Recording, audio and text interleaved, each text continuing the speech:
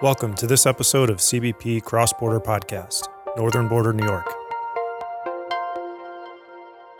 Today we're going to talk about the job of an agriculture specialist, what it is, what they do, and more importantly, why they do what they do, and what could potentially happen if they didn't.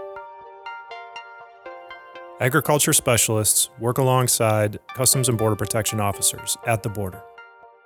So they enforce the regulations of the U.S. Department of Agriculture. We interviewed Samra, the Buffalo Field Office's Agriculture Operations Manager.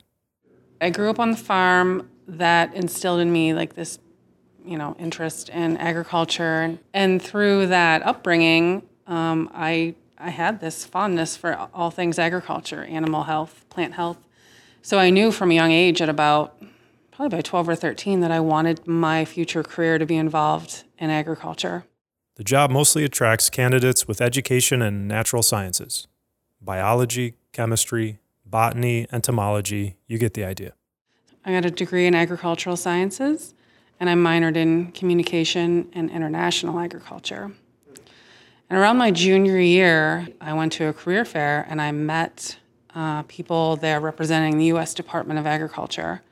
They were recruiting for plant protection and quarantine officers, which was the precursor to our CBP agriculture specialist. And so after learning about that job, the sole mission was to protect American agriculture, and that sounded super to me. Ag specialists are inspecting passenger vehicles and foreign cargo shipments at all the border crossings. And much like a CBP officer, the mission of an agriculture specialist is to secure the border and protect the United States.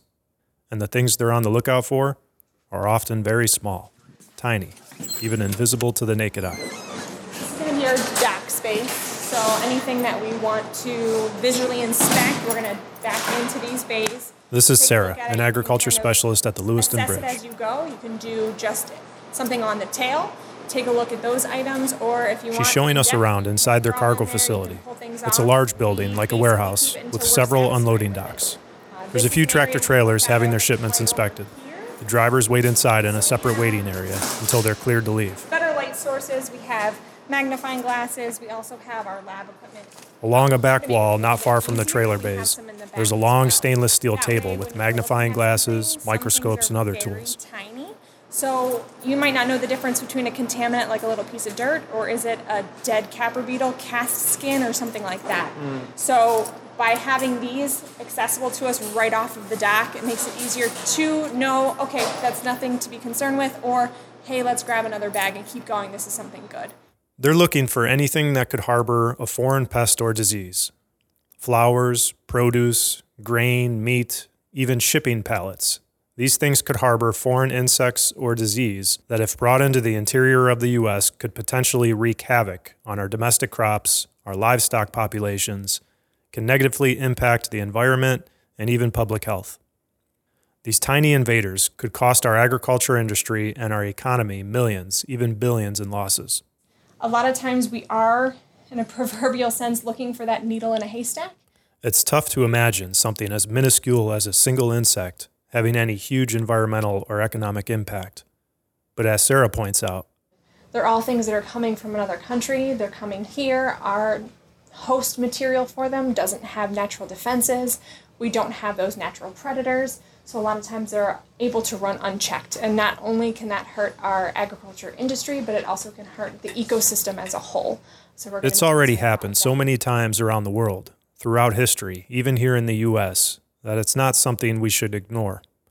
Currently, one such insect, the emerald ash borer, is sweeping the eastern half of the U.S., killing nearly every single ash tree it comes across. It's believed the ash borer made its way into the U.S. around 2002 on wood packing pallets that came from Asia. Again, here's Agriculture Operations Manager Samra. It's effectively wiping out an entire genus, all of our ash trees, plus our native white fringe tree.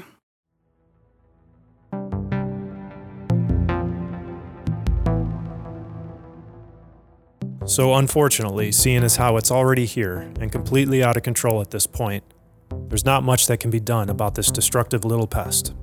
But there are plenty more out there that have yet to establish themselves here. Capper beetle is probably the number one thing that we're concerned about. That's going to be a storage pest, so it's going to go for grains. So we always are looking at the ones that are regulated are safflower seeds, rice, chickpeas, but any of the grain goods, it can be in a lot of different beans, it can be in even flour, things that you think are processed and milled. You always still have to take a look because it might not be in the product, but it might be in the packaging itself. Yeah, capper beetle is one of those special ones because it can last and persist for long periods of time with no food, no water, things like that. So it's kind of almost like it's dormant, and then it finds a new host and it's on its way. It lasts for quite some time. So we also have the European fruit fly from Canada now. They have it in Ontario, so we have to worry about fresh cherries when that season comes around. Ontario is the only province that has it at the moment, so if they are bringing in fresh cherries from, say, British Columbia, which is the big area for them, those are fine. We inspect them, we make sure that they're free of pests and disease, but when it comes out of Ontario, they cannot come fresh anymore.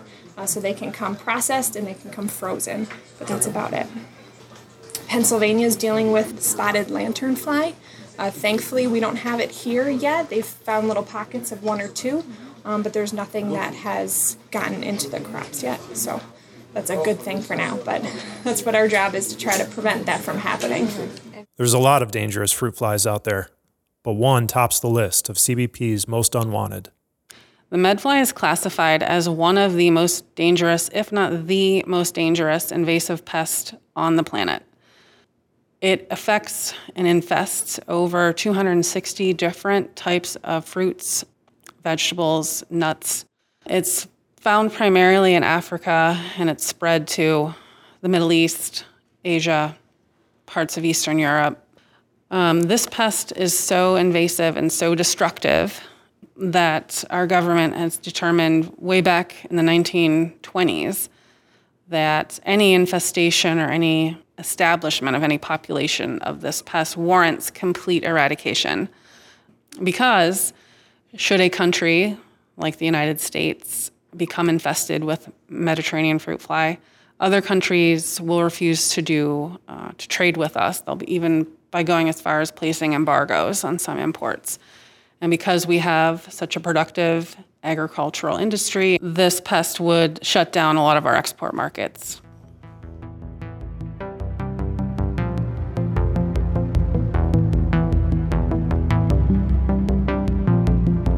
So aside from regulating the import of fresh fruits and produce, we also look at animal products and byproducts entering commercially and with travelers.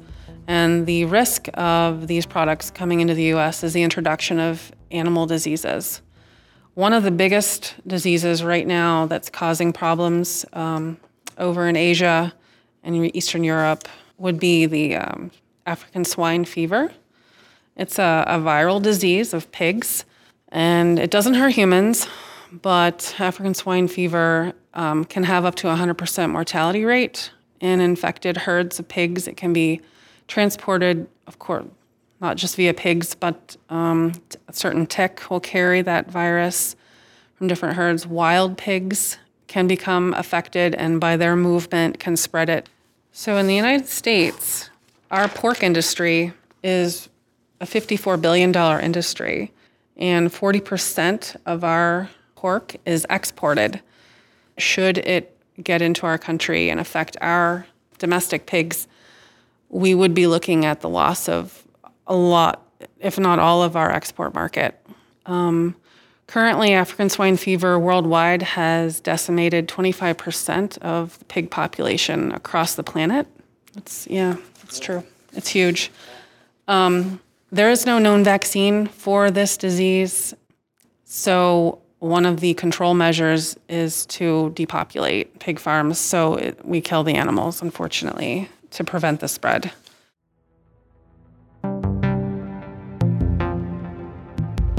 Back at the Lewiston Bridge border crossing, Sarah takes us away from the unloading docks, down a long hallway to their lab, where they have more specialized equipment to help them detect and isolate pests. That we're inspecting. So we have more tools that we can use back here. This item over here is called a Burley's funnel. It's a great thing to use when you want to have, like, say, dry goods. It looks somewhat like a bucket with a light on top, and inside at the bottom is a screen and below that is a hole that opens into a smaller container. The screen, the light helps heat things up. So the pest doesn't want to be anywhere around that. It's too warm. They're going to drive away from it. And then at the bottom, you just put a cup of alcohol down there. So then they're going to fall into that. And then you can look to see what you've discovered after the fact. The thing I like about this job is every day can be different. So you'll come in one day and you might be focusing on something you find in the passenger environment that needs fish and wildlife. So you might be looking at, say, sea cucumbers or shark fin or something really interesting there. But then the next day it has nothing to do with that. It might be finding a really interesting pest on a certain produce. It's a really difficult job, and sometimes you feel like it's an uphill battle, but it's those days when you find that one pest or that one disease where you feel like you're actually making a difference. Lewiston Bridge is one of the busiest commercial truck border crossings on the northern border.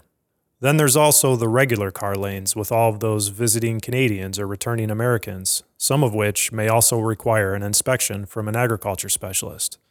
So as Sarah explains, the day-to-day of an agriculture specialist can get pretty busy. It's because there is so much to the job. It's not one specific thing. You're not sitting in a lab all day trying to determine exactly what pest or pathogen this is. You are busy. You're in there. You're in the trenches. You're trying to find these items. But then you're also trying to juggle all of the documents and paperwork that you have to review, as well as the overwhelming volume of traffic that we get during the summer. So you have to find ways to prioritize and to balance everything. Besides being able to handle the fast and furious day-to-day operations of an ag specialist, Sarah mentions it also helps to be patient and able to diffuse a tense situation. It's amazing how angry people get when you're taking their food. So to them, I understand some of it has cultural importance or religious importance. Some of it is something that, their child or their grandchild loves to eat, so they wanted to cook it special for them. Some things when it comes to plants have sentimental value to them. But at the same time, I don't want people to think that we don't understand that. We still have empathy for the situations that they're in, but we also have something we're fighting for in a bigger picture. So even though there is something that you're tied to, we do try to give options. So if you're told that something you've brought with you isn't allowed to cross into the U.S., before you get too upset, consider that, depending on what it is, we'll tell them you're more than welcome to take it back to Canada. So you can take it back to Canada, leave it there, you don't have to bring it in, or we'll give them information where they can go to the Canadian Food Inspection Agency and try to get it certified so they can bring in the proper documentation that's required to go with it. But still, some travelers go as far as to try to hide their food, plants, and even pets. Or they just simply fail to declare them, hoping the officer or specialist won't open the trunk. But failing to declare a few bucks worth of fruit could end up costing you hundreds. Civil penalties can come into play for failure to declare ag items. The cost for the first-time offenders is $300, and a second-time offense can be $500 or more. The best advice I have, though, is that when you're crossing, you have to make sure to declare everything that you have. That way, worst-case scenario, the item gets seized, but you're not going to have a penalty associated with it.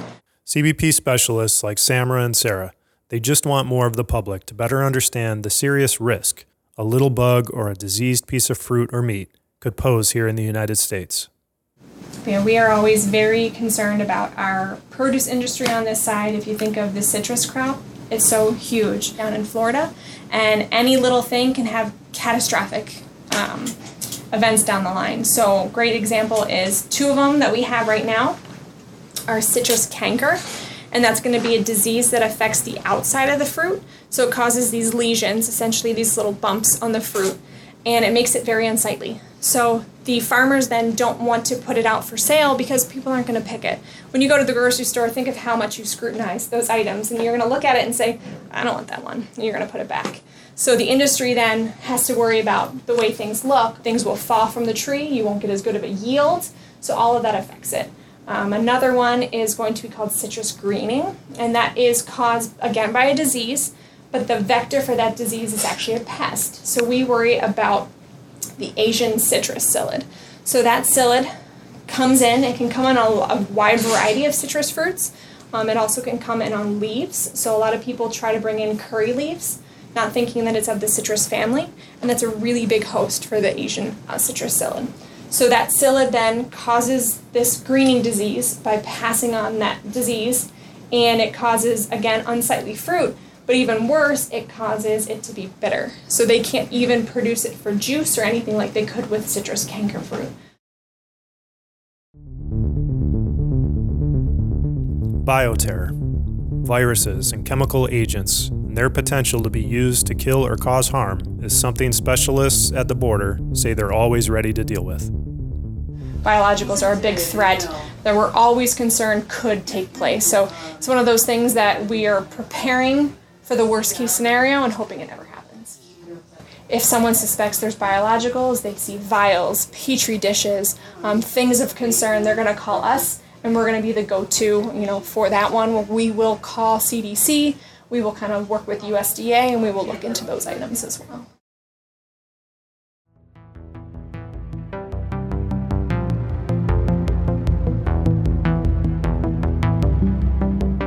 If you want to learn more about what can and can't cross the border, go to cbp.gov. Click Travel at the top and check out the Know Before You Go and Know Before You Visit pages. Also keep in mind, things are changing all the time. With ours, it's not always cut and dry. Something that might have been let in for years in the past will all of a sudden be restricted, and then maybe the next year it's going to be outright prohibited. So everything can be on a gradual scale, and it's because everything is always changing when it comes to pest disease and animal disease as well. There are some broad general rules that seem to be easy for people to follow. When it comes to produce, always look for things in season. So if it's grown in Canada and grown in the US and properly labeled, which that's key, then most of the time it's going to be allowed back and forth. A lot of the pests and diseases that Canada have, we do as well. So we don't have it as strict for those items. Thanks for listening. Leave a comment if you have a border-related topic that you'd like to know more about. If we can discuss it, we will.